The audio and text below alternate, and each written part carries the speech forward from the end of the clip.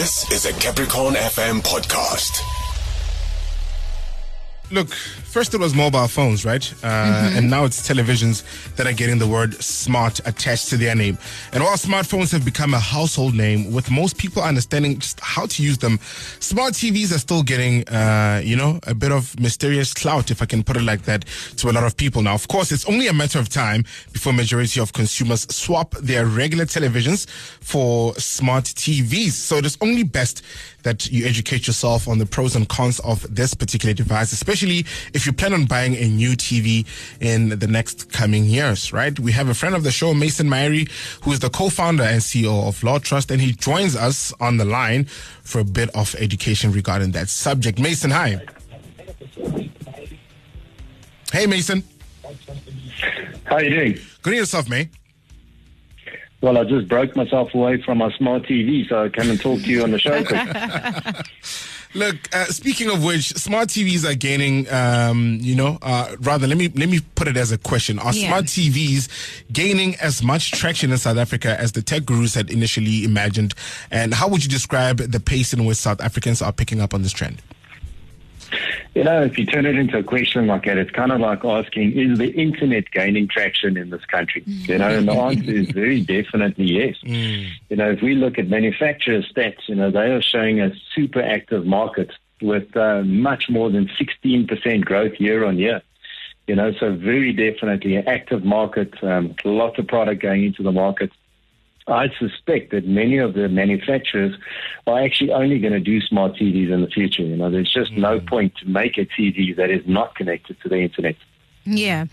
Maeson, what exactly makes a TV smart? You know, it's all about the apps. You know, so what you can rather think about it is it's almost like a very large tablet that you've got there sitting, hanging on the wall or sitting there, you know. So it's a device that has got a computer in, it's got memory in, it's exactly like a very large tablet, you know, and you can load apps on this. And of course, it's connected to the internet, which is what makes it so exciting. Yeah. You know, you can have Netflix, you can have browsing. In fact, it's going to cause some problems because you are not going to be able to tell your children, you know, you can't watch TV until you've done your homework, because in many households, they may be doing their homework on the TV. You know, it's a computer. Yeah. All right, Maeson, what would you say is the biggest assumption or even a mistake made by people who own smart TVs? I think the big thing to remember, you know, and we've got this as a common theme through all the talks, is it is a computer. You know, it is a computer and it is connected to the internet. So you have to worry about security on this device as well. You know, it is a connected device. It has got a microphone, so it can listen to you. Many of them have got cameras, you know, so you can use it for video conferencing or things like that. But it has got a security aspect to it, you know, and it's mostly forgotten, you know. So this is a computing device, which is the most important thing to remember, and you've got to look after it. You've got to be streetwise, just like you are on all your other devices. You've got to do the patches. You've got to remember that there are fraudsters out there, you know, and they can take advantage of you through this channel as well, you know, so you've got to stay streetwise. Yeah. And what's the deal with connecting smart TVs to the internet? Why does it prove to be rocket science for many people?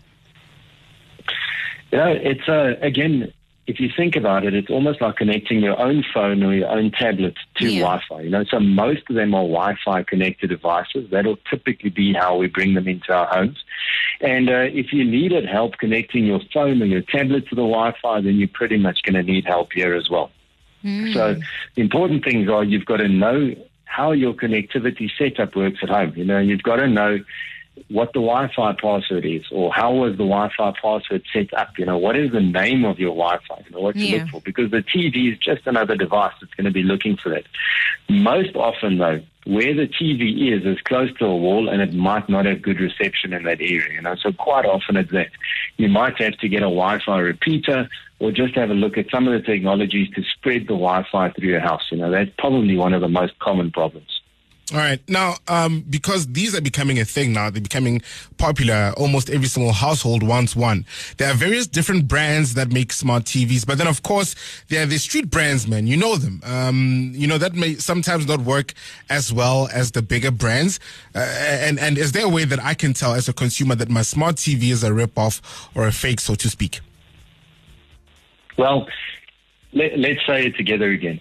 If you're buying something and it's too good to be true, then, so the same thing goes over here. Yeah. So usually we say that for online purchasing, so if there is a great deal and it's not coming out of a normal retail store, you can always do a little bit of homework first and go and compare prices against advertised prices.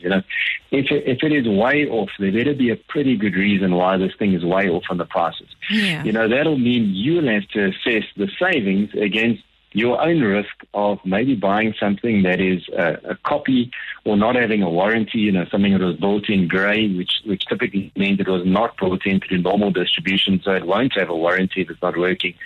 And of course, just on that point, you've actually got to see the thing working. So if you are buying one that's not, again, in one of the established retail chains or one of the online channels that well, rather just make sure that it's working. There's not just a monitor with a sticker on it that says smart, because you might be hurting after that. Yeah. All right, Maeson, look, I got myself a smart TV last year, right? Which is made by a very popular brand in electronics and tech. I can put it like that. But then the problem with that smart TV is that it does not support some of these apps that we would love to have for smart TV. For example, the DSTV Now app, which then forced me to go buy a dongle, which I have to connect to my smart TV so it becomes smarter. And then I guess essentially my question is, does the brand matter when you buy a smart TV? So it does, So I think a couple of answers to this question. I think the first one is just starting with DSTV. There's also a role for vendors of apps. The people that are making the apps, like MultiChoice, have to want to put their app in a specific store. So they have to want to go put it in the TV stores. So some of the TVs still have their own brand proprietary store. We're not going to mention names over here, but it's not just one where you can get any, for example, Android app and go load it on TV. It doesn't quite work like that, So I think there's an obligation for some of the content providers to work with the different vendors. This is a major opportunity and it's a market. This is where things are going to go. So they should be doing that as well. I think then, again, some of the known brands, the better known brands, also spend a lot of efforts on making their devices user-friendly and opening them up. So I think some of the lesser known ones will not have all the apps available on their system. They won't be ported there. Some of the better known brands are going to put in a lot of effort to make sure they're user friendly, to give you support and all those things. The other thing, which is a small thing, is to check the version of the TV. There might also be older stock. So if we look at something like Apple's AirPlay, that has only been supported very recently in certain brands of TVs. Yeah. Before that, you actually had to go buy the Apple TV and plug it in. So just because it's in the store now, doesn't mean that that's actually one of the latest TVs. They could be clearing the warehouse still. All sensitive political issues we're talking about now, these words, as I realize I'm saying it now, but clearing out the warehouse and, you might have an older model as well. So you've got to check that. All right. Yeah, we got to be aware. Yeah. Maeson, thank you so much. Always insightful and educational speaking to you. Much appreciated.